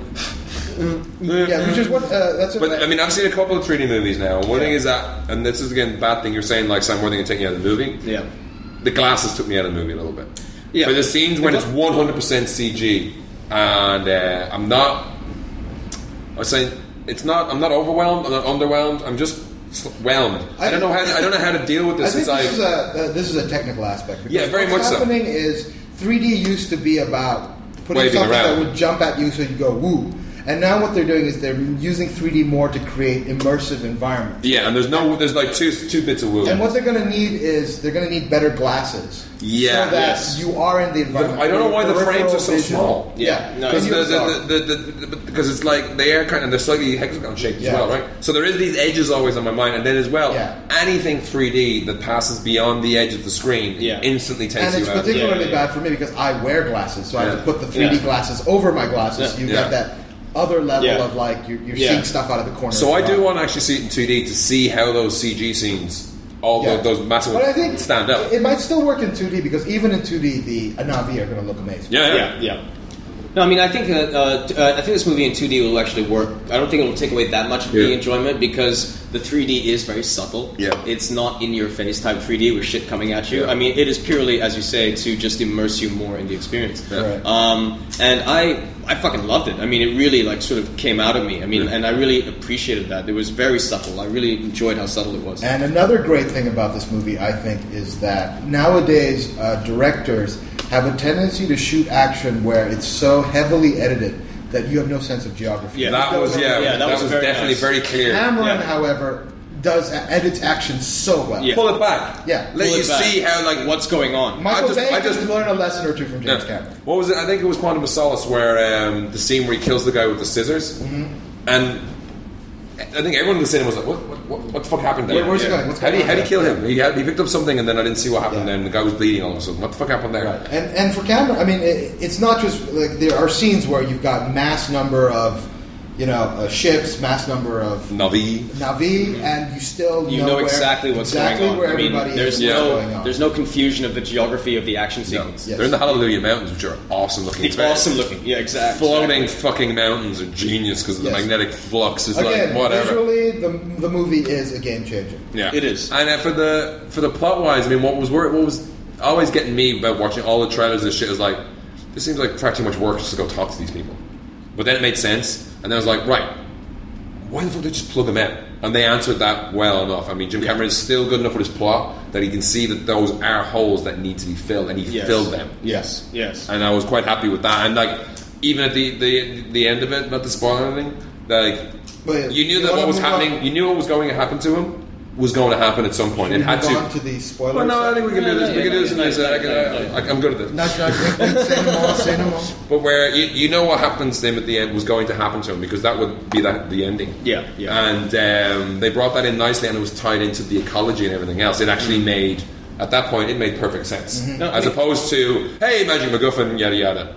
No, that is one thing about the story that is good. And again, it also has a lot to do with the fact that it is James Cameron and he is very much aware of these things. Is that the story, conventional as the story may be, it knows what it needs to tie up. Yeah. I mean, it does tie up all of the loose ends. And, with the exception of the exposition scene at the beginning, the two exposition scenes. There was a very bad scene between... Sigourney Weaver and Giovanni Ribisi, where it is actually just, hey, that whole you've been here for like months. He was pretty squeaky in this movie. Yeah. He's like, you've been here for fucking years. You know exactly what's going on, but I'm going to explain it to you anyway. Yeah, but let me explain it to you anyway. No, that scene. And as I said earlier, if someone else had been in that scene, make perfect sense. Yeah, because he'd be like, I'm the big dog. I'm the big dog. I'm putting her down in front of you, so you know what the story is. They had the Sam Worthington character, so I'm not quite sure. But doesn't mean he wasn't in that scene. Exactly. They could even. That was a tight set. Just get Norman there. I know, and it made no sense. Just wheel him the fuck in. Yeah. It made no sense for him not to be in that scene. Yeah. But again, I think, and Gavin, you mentioned this earlier. It's the whole notion that they spent $300 million on this movie. Yeah. And I think Cameron, on purpose, was like, let's streamline the story. Let's make it simple so people can follow it. If we make it Mulholland Drive, we're fucked. Yes. Yeah. So, because, I mean, already... He's there as a Na'vi and he opens a box and there's a dwarf. And then there's this scene where all the characters are rabbits wearing suits. I haven't seen Inland Empire yet. Have you? Yeah. Is it fucked up? It's fucked up. There's a fucking scene with toy rabbits. I mean, they got David Lynch to direct one of those PlayStation 3 ads, the third place, and they just like all this weird smoky shit, and there's a guy with a duck for a head. Goes, that's just weird. Hey, you hired David Lynch. Yeah. You get what you pay for.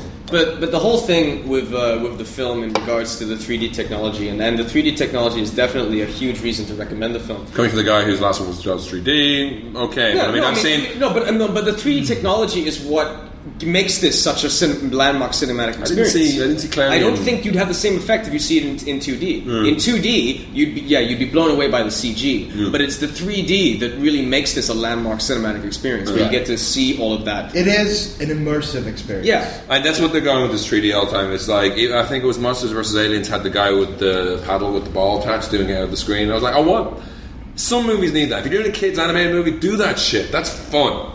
I mean, I haven't seen My Bloody Valentine 3D. There's another one as well that's listed in like the jumpy outbits. But they always talk about, no, we're not doing that because we want to get this immersion thing so people get used to the fact that they're in the movie or something like that. But it's just the limitation of the glasses. I never felt in the movie. And it's like, but that's when there's humans in the scene, I'd just be able to buy into it a little more. I didn't find the CG bad. It was just like when Saldana's on scene, bought it totally. But when there's a long shot of them walking along, it was like, I don't know, is this awesome? Is this 3D? Is this? I'm not on this because it's computer graphics, but it's like take the glasses off. I want to just see what that looks like without having that distraction. Yeah, right. Yeah. And soak up the detail, because I think that's when maybe in 3D you lose a little bit of the detail. And also, because you have the depth to distract yourself. And this movie is long for those. Yeah, it's 160 minutes. It's 170. Yeah, it's no wonder my butt went to sleep. Yes, no, it's close to 3 hours long. But I mean, there are occasionally times when you feel it. For the most part, I couldn't think of too much to cut. Maybe the middle section was some bits a little bit too much. But I think again, from the story point of view, you have to understand the Na'vi, and you slowly but surely, and you have to see Jake's journey in order for later things to make sense. So those would have been better if what's his name was a better actor. But okay, like the thing about the 3D technology. He's fucking Perseus. Fuck off. He is Perseus, and Pegasus is going to outshadow him. I don't know about that. Yeah, he looks like he jumps really well. Yeah, in the trailer. He does a lot of jumping, yeah. but like in battle position in midair, and lands and doesn't seem to like. He's the god of war. That was weird as well. I mean, it took me out when the couple of Na'vi do the little jumpy thing when the thing, and it's like, why are you doing that? Like, you should really hide behind a rock before firing. What? Does that? No. What's her name? Terry. The names were, that was one thing. We came out of this movie and we're like, and that guy, that thing, what was his name? I don't know. None of us knew. The four of us, none of us fucking had a clue. And you'd seen it twice by that stage. Yeah. And you still didn't understand the fucking names. No, I didn't. I mean, it is. A lot of them are up on screen and subtitled. Yeah. So you don't get pronounced them. Maybe that's. Sute is the old guy. Yeah. I mean, the young guy. Young guy. Sute, yeah. I mean, but just kind of back to what I was saying about the whole 3D thing of it. You know, like the whole saying, like, is this movie going to change how movies are made? No, I don't think so. No. I think it might change how event movies are made. Yeah. But I don't think it's going to change cinema. And of course, what they'll all miss is that, it's got to make sense. I mean, that's the one thing. You look at it. Titanic aside, you look at any of Jim Cameron's movies. I mean, the fucking plot for Aliens is fucking tight. They are stories well. Yeah. Terminator 2, that story makes fucking sense. Yeah. Yep. There's no plot holes in them. Yep. And there's none in this. But the closest to kind of thing to this kind of thing would be like what, The Mummy or some shit like that. Yeah. Make no fucking sense. I mean, like I love the film. I don't think it's his best. No. No, I don't. I mean, well, it's Alien. It's not fucking Aliens. It's Terminator. No, I mean, visually it blows you away, but that's just we're talking purely visuals. Yeah. As a complete movie, it's not my favorite James Cameron movie. No, it's not even my second favorite. But it does have a power loader fight, which is fuck. I was like, thinking, once I saw those suits, I was like, and this is the thing again, how good Jim Cameron is. You're looking at the suits thing, thinking it'd be awesome if I had a fight in that, but obviously the technology's not there. It's there. They fucking did that fight, and that fight was awesome. One other thing I had an issue with the movie is the casting of Stephen Lang. He's a character who, within the first 5 minutes, you pretty much know he's a very, very bad man. But he's a fucking badass. Yes, but there's stories that Michael Biehn was the role. But Cameron didn't want to use him because he figured with Sigourney Weaver... Once he got Sigourney, it was already... too much aliens. But I think Michael Biehn would have been perfect. He would have been great in that. Because I thought Michael Lang was fucking... He spoke in nothing but awesome. He had one volume. 11. He had basically exclamation marks at the end of every sentence. Yeah. And I think Michael Biehn would have given a charm to the character in the beginning. So maybe. In the beginning. The turn happened. But he's a military hard-ass. Yeah, but we're talking mainly to do with the beginning. Look into my eye. Yeah. We're talking mainly to do with at the beginning. You might want to just have this moment where you buy that maybe he's not a complete prick. Yeah. But he's a complete prick. Yeah, he is a complete prick. But Michael Biehn would have had that charm. This is the thing about camera movies. We're flawed human beings. Michael Biehn would have had that change our ways. Otherwise, we're going to invite death robots in the future. But he did have all the best lines. He had all the best lines. Seriously, there was nothing that came out of his mouth that was not like, fuck yeah! I want to be home for dinner. Yeah. And it doesn't even... It's going to kill you. You know, hey, let's nuke the natives and have a cup of coffee while I'm doing it, you know? Yeah.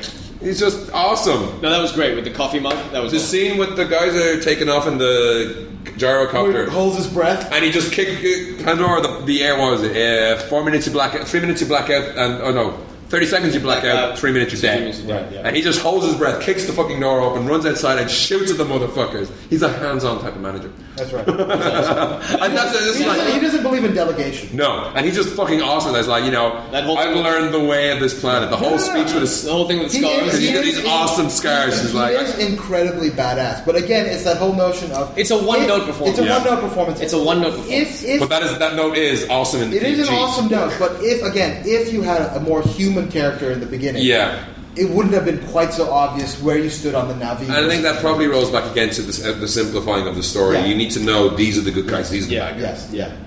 But if you had Michael Biehn, they had him pump iron and had him do as the Abyss character, it'd be awesome. Yeah.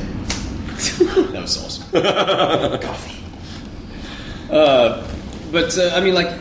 What I think the movie does for film is I don't think it changes the face of film so much. It's almost like James Cameron has created a new subgenre. Yeah, I don't think... I mean, they're pushing this 3D thing. If you read into any of the history of this, he was like... He got Sony to do a special camera so they can make it easier for people to do cool shots. Yeah. He went to... Was it Show West, I think? Well, he went to the exhibitors shows and was telling them, 3D is the way of the future, and if you don't move to 3D, you're done. Because when he originally started doing this, he had to do it in 3D, and theater owners in the US, because the guys had to win over... Well, they weren't looking into that cost. Yeah. Well, they say that he did all these documentaries after Titanic to create in order to get that. Yeah, exactly. That's exactly what they said. Yeah, he had that 10 years was not spent in the wilderness. He spent that fucking huckstering everybody into getting this shit. Well, as I told you guys earlier, my personal conspiracy theory is Cameron's goal is to record every facial tic and performance possible the human face can do. Put him in a database. Yeah, put it in a database, and in 5 years' time he'll go, I don't need actors anymore. Fuck you. I hated you from the beginning. I'm going to go make my movies. I don't need you. Yeah. And it'll be way better than Jar Jar. Way better. Way better. That'd be awesome, though. Jar Jar like Terminator. Someone's got to put together, just the Navi killing Jar Jar. These are people gonna die? You watch Robot Chicken? It's like when Vader meets fucking Jar Jar. No. He's like, oh, Annie! Oh, I love you! Oh, Annie! He's like, I'll kill you. And then he goes back as a Jedi ghost and like, oh, Annie! Oh, actually, one big problem I had with the film, it's not even a problem, it's just it's like a little bit of a thing, is the opening sequence in the movie. Yeah. There's this opening shot the first time you're introduced to Sam Worthington. Which starts like that. The movie does start, if you get there on time, because we didn't get any trailers because it was late, I guess, but did you get trailers earlier today? Yeah. Mm-hmm. Trailers in 3D too. Yeah. But this movie just launches. Yeah. It's straight off. There's no a film by Jim Cameron. Yeah, it's there's no preamble. It just talking about shit. You just go straight into it. And the opening sequence of this film, when you are introduced to Sam Worthington's character, it is so fucking beautiful. It's a gorgeous shot. It's a gorgeous shot, and then it cuts to some spaceships and all of that, and I had a fucking movie boner. It was so fucking hard. Boner, one might say. Yes, I actually laughed out loud.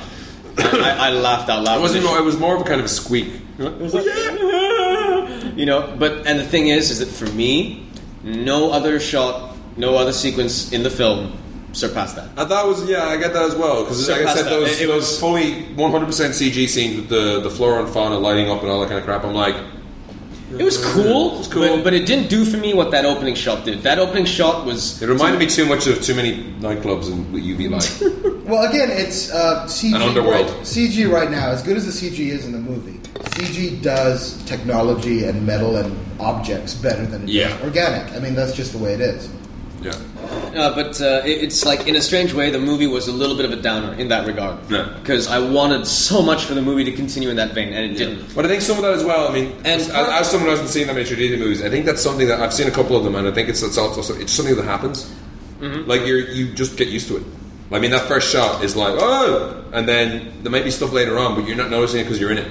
Right. And I've seen that on Monsters vs. Aliens. I've seen it on. I've seen a couple of 3D movies now, and like there is usually that first and then you're like you just settle into it, and your brain just adjusts. Yes, which again I think is a testament to this movie that none of the stuff distracts. The story does pull you. See the tree? Yeah. No, that was great. That was great. No, there's some good stuff in here. But and this is a weird thing is that the whole thing, the planet Pandora. It's supposed to be this lethal planet where everything kills you and blah, blah, blah. Their ecosystem works. Yeah. And it's unlike anything that's been done apart from Dune maybe, he actually went out and created an ecosystem to make everything make sense. Yeah. But part of the thing is that because it's done so beautifully, Pandora's beautiful. Yeah. That it never felt dangerous to me. No? Especially, a lot of that was the fact that he was blundering around like a baby. He was just hitting shit and just getting in scrapes. It was falling off cliffs. Yeah, he jumped. No, he wasn't innocent abroad. This is like going to fucking New York with a mug me sign on your back. You know what I mean? I know. Or chatting up pimps and hoes. And can you tell me how to get to the Empire State? And I think part of the problem with the movie is that it's PG-13. Yeah. I know it has to be PG-13 for it to come close to making its money back. It has to be PG-13. It's not a complaint. It's more just sort of like, if this is a planet where everything is going to fucking kill you, I think if it was rated R, Cameron would have come up with some much more edgy shit. Show me some people. Cameron's best films are the ones that are rated R. I know.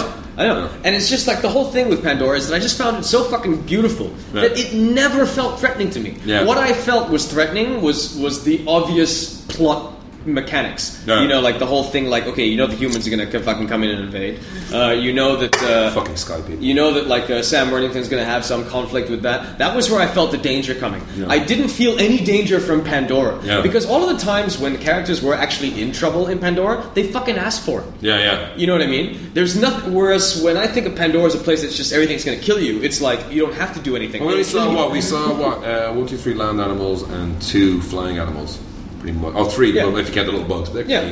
So, I was expecting some plants some creepers to wrap around. Exactly, and that never happens. And there's something about that it was like, I never felt that threat that this planet's supposed to have. It's like when you go, people going out there, like Sigourney Weaver and everything, going out there to do take their fucking samples. Nobody seems particularly worried. In fact, Sigourney Weaver's upset that there's someone to protect them. Yeah. You know what I mean? So it's like from the beginning, it's kind of this weird. She knows what's going on. I know, but it's this weird thing where Pandora doesn't feel as threatening as it's made out to be. Yeah.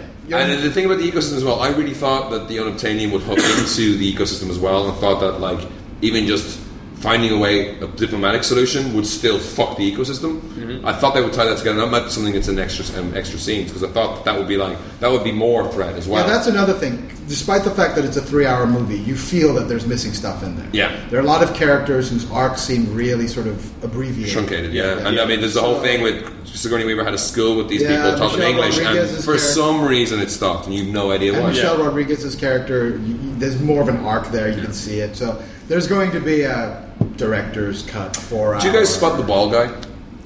He's in it throughout. Which ball guy? It's like when they get up, when Sully gets off the transport, and there's a guy there going to the black guy. And then he's turns up throughout. Oh yeah, that's right. They're he's the one that's killed by the. Oh god. Can we do the dying giraffe so we can just go to spoilers already? Because have we got anything else to say? We're going to that. But I mean, it was always kind of cool. They had their Jim Cameron is, no matter all the other shit he does get his characters right. I mean, Aliens is just the max of that. It's like every single one of those characters. Even fucking Gorman. Well, I mean, Sarah Connor's arc in Terminator 2 is amazing. But even fucking Gorman. Yeah. You know, that's a character. Yeah. He's got, what's his name? Paul Reiser. Paul Reiser. But what's his character name? Gorman? No.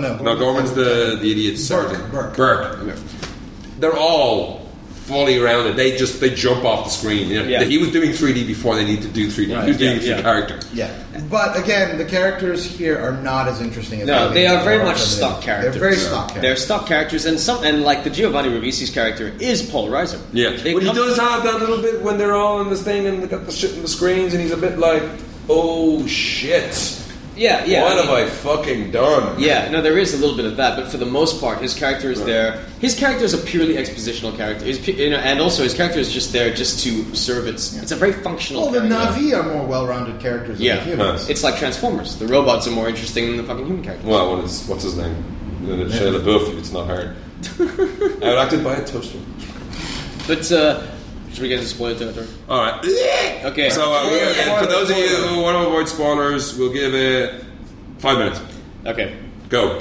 Spoil. There's some fucking annoying things about the damn script, right? You know, it's the convenient things that fucking happen that just people seem to have no problem with it. It's like she doesn't kill him because a fucking floating jellyfish lands on her bow and arrow. But that makes sense in the plot. I know. It's like this whole living thing, but it's just like, you know, and then like because all these things just happen to fucking land on him, she takes him to the truck. It's because he smells like cheese. Takes him to the truck. And they like cheese. And again, that's something that's not explored in the script, which should be. The whole thing. Yeah, he is the chosen one. Messiah, whatever. Not enough is really focused on that. Yeah. So if it's like a blink and miss type of thing. It's like... and I can see why they didn't do it, but I thought when he was going to capture his dragon, that would be like, he would get the biggest badass one, and that would show that he was the chosen one. But they couldn't do that, because we know later, because he had to do that later on. Which is, again, a problem in that, because none of this stuff is set up, the third act, where he returns to the Na'vi, is pretty sort of convenient. They did fucking hell. He lands on the big red thing. He does say like it's gonna take something big.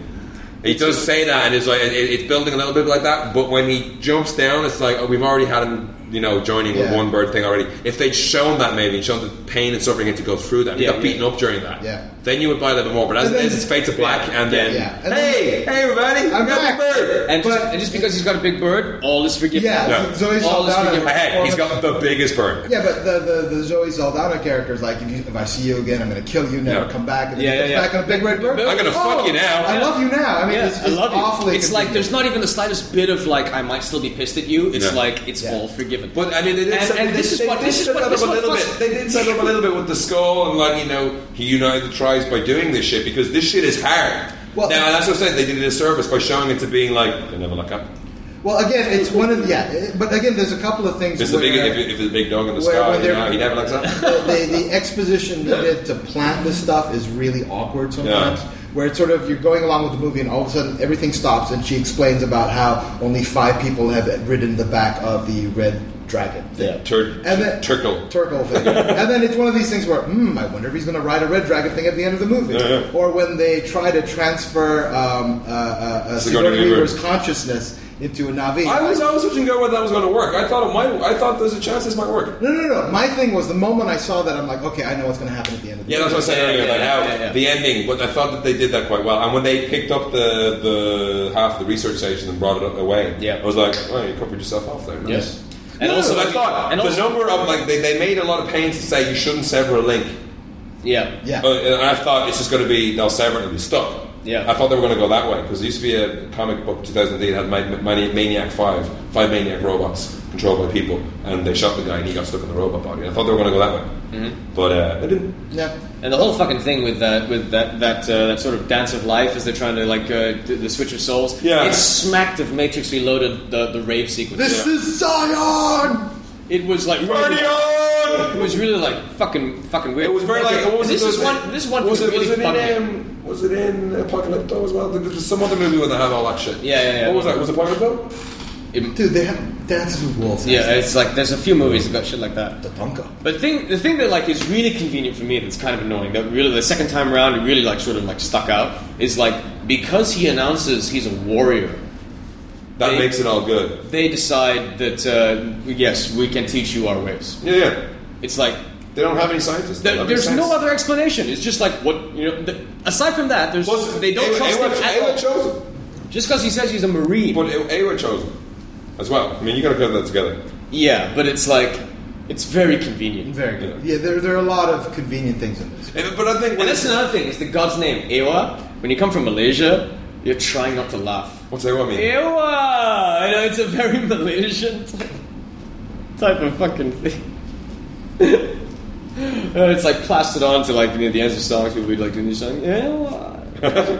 It's very. But I mean, when it explains that, it makes more sense. You know that this is the god, their ancestors.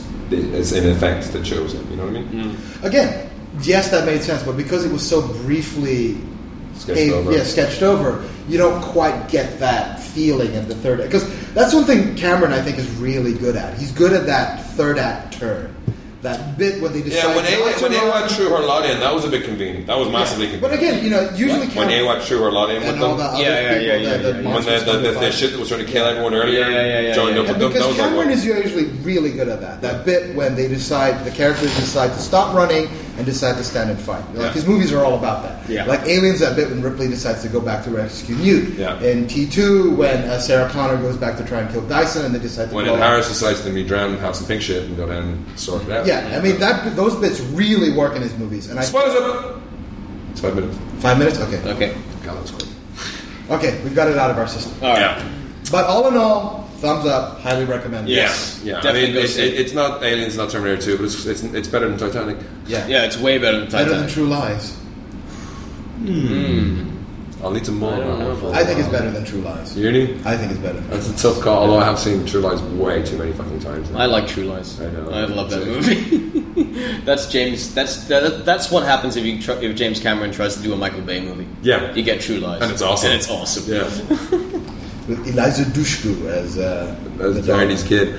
Yeah, I like that movie. It's my favorite Tom Arnold performance. With the He grabs balls. It's awesome. It is a good shot. Just copy the goddamn files, okay? Remember that Indian guy? He's like hacking in. And he talks to the computer like it's a chick. It's like, oh man, baby, that's right. I've got my hand up your skirt, and I am going for just copy the goddamn files. See Avatar. Go see it now. Go see it. Yes, Yeah, awesome. watch it in 3D. Is Iron Man going to be in 3D? Is Iron Man going to be in 3D? I don't think so. I don't know. What were the movies that we saw? Toy Story 3? Toy Story 3, My Pet Dragon, How to Train Your Dragon, whatever the fuck. That looks kind of cool though, right? I don't know. I'm Jay Baruchel. I'm giving him a lot of credit. We're giving him a lot of fucking credit since Tropic Thunder. Yeah, I mean, like, he's a good comedy actor, but I mean, fuck, there were a lot of good comedy actors in year one, and that movie sucked. That's true. Well, I thought that the subject, the title of How to Train Your Dragon was fucking atrocious. And when you're watching videos online, they always have when you haven't clicked on the play button, they always have a picture that's like halfway through and completely non-representative. I was like, what the fuck is this? But watching it, I thought, this is alright. Yeah, it looks cute. It just doesn't look like something that I'm in that much of a... What else do you guys see? That's it, man. Tron is going to be in 3D. Tron, yeah. probably. That'll be cool. Tintin will be in 3D because Weta did all the technology. No, Avatar. This movie, the technology in this movie bodes very well for the upcoming Tintin movie. Or if you're French, Tonton. Oh, Tonton. I do have to mention though, the end. I don't know why, but the Avatar pop up at the end. It just pops up Avatar, the logo. At Bear the end in mind, the ending is ruined by an incredibly bad song. Leona Lewis, fuck off. Seriously, this is a terrible song. Why? This is absolute. It's my heart will go on. Now that really did take me out of the movie. When that fucking song came out, I was like, what? I had to spit. I had a bad taste in my mouth. I was like, what the fuck is this? They broke into the Navi chanting afterwards. Thank Christ, because I might have stabbed someone in the eye just because of the song. It's just like. It's Enya. It's Enya like. And it really takes you out of the film. All of a sudden you're listening to a pop hit and you're like, what the So as soon as you see the Avatar logo pop on screen, cover your ears and run. Run. Run for your lives. James Horner is back, and not in a good way. Oh, still fucking. Oh dear Lord. They did have though the Avatar theme running throughout. I think quite because it's in the trailer thing as well. Yeah. It's quite good. No, the music in the film is very nice. It's just that fucking like it dances and moves. Yeah. All right. Okay, so go see this movie. Yeah. So wrap it up. We got the Malaysian and box office top 10. Gather round, children. All right. At number 10, in Malaysia, Couples Retreat. Whining it like the plague. Yep. Number 9, Jump. This is a dance movie. Dunno. Oh, this is CJ7. What's his name? Stephen Chow? Who? Stephen Chow, was that his name? Stephen Chow? Fuck him. Oh, Jump. He produced this? Yeah, he produced it, yeah. Dance movie. Yeah. Number 8, Ninja Assassin. You seen this yet? Not yet. It's supposed to have atrocious dialogue. But is it badass? I've heard that the fight sequences are pretty cool. Yeah. I like that he has a chain thing. Like, it's fucking awesome looking. Number 7, Zombieland. Go see that movie now. Awesome film. Awesome. Number 5, Twilight Saga, New Moon. Number 6, My Spy. I forgot that. That's MY as in Malaysia Spy, I think, isn't it? Is it? Yeah, the poster looks decidedly Malaysian. Number 4, 2012. 2012 is like porn. You want to fast forward through the dialogue so you get through the explosions and the destruction of the world. Number 3. What kind of porn you been watching with the destruction of the world? Hardcore. Kobe Ty. Number 3, The Princess and the Frog. I haven't heard much about this. Have you heard good reviews, bad reviews? I've heard good reviews, but a lot of the things that I've heard is that people are just so like it's so refreshing to see 2D that's part of the enjoyment of the movie. But based on the trailer, I'm still not sold. No. Me neither. Number 2, Santal. No idea. Number 1, Storm Warriors. They have the option to win the swords at the cinema nearby here. Oh yeah? You have to guess their weight. Okay. Guess their weight. Yeah. US Top 10. Number 10, Ninja Assassin. Number 9, Armored. It's finally out. This movie better be good because it's directed by the guy who directs Predators. Yeah. Number 8, Old Dogs. Fuck you. 2012. Number 7. Number 6. Brothers. This is Tobey Maguire. Looking scary ass motherfucker. Natalie Portman and Jake Gyllenhaal. Yeah. You got the Prince of Persia, fucking Peter Parker and Amidala. Princess Amidala. After that, you got Christmas Carol. Yeah, so I can't take myself to see that. Don't care. Twilight, don't care. Number 4, Twilight, I want to see this. Number 3, Invictus is out. Actually, I look forward to reviews. I want to see that. Yeah. Number 2, The Blind Side. This movie's just taken over. Yeah. What is it? It's sort of basically one of those. It's a cheesy, heartwarming It's a sports film. drama. It's about like this a liberal white family that adopts a black kid who's good at football, and Hilarity ensues. Not hilarity, but it's sort of like it tackles white guilt and black rage at the same time. Oh. Very cheesy, but feel good. And Michael's life is going to take a turn upside down when he moves in with a white family who don't get his crazy black ways. That's how they pitch this shit these days. And number 1, Princess and the Frog. Number 1, Princess and the Frog. Don't get his crazy black ways. So there we go. They're not down with it. Watch as Mr. Lerner learns how to get down with the hip hop. Participates in a drive-by. And gets jiggy with the hose. In a crazy cross-cultural mix we call... The Blind Side. The Blind Side. Starring Michael Cera as the black kid. And C. Thomas Howell as his dad. Shit, I see that. Rob Schneider is Uncle Tom. You can do it. We're gonna burn. We're gonna burn. Terrible. So, if you thought that was racist, email us in at podcast@mcyapandfries.com. And we'll leave it there for this week. I hope you enjoyed it. And we'll see you again in 2010. Yes. The year we made contact. That was 1, actually. What's 10? The year we went back? Because we left our smokes behind. I don't know. Something. 2010. Here something happens. It's like Spaceballs 2, the quest for more money. Good night. Good night, everybody. No YouTube? Oh. You got? What? I thought you were gonna... Oh, we have a segment. Shit, yeah, you haven't. Oh, yeah. Smooth, guys, smooth. Oh, God. 50 podcast. Almost 50 podcast. Once we hit 50, we'll get better. Okay, guys. See you, everybody. Good night. Hey, it's Tiger. I need you to do me a huge favor. Please, you gotta do this for me. Can you take your name off your phone? My wife answered my phone and she may be home. Take your name off your phone. You gotta do this for me. Just have a number. Nobody's moving in.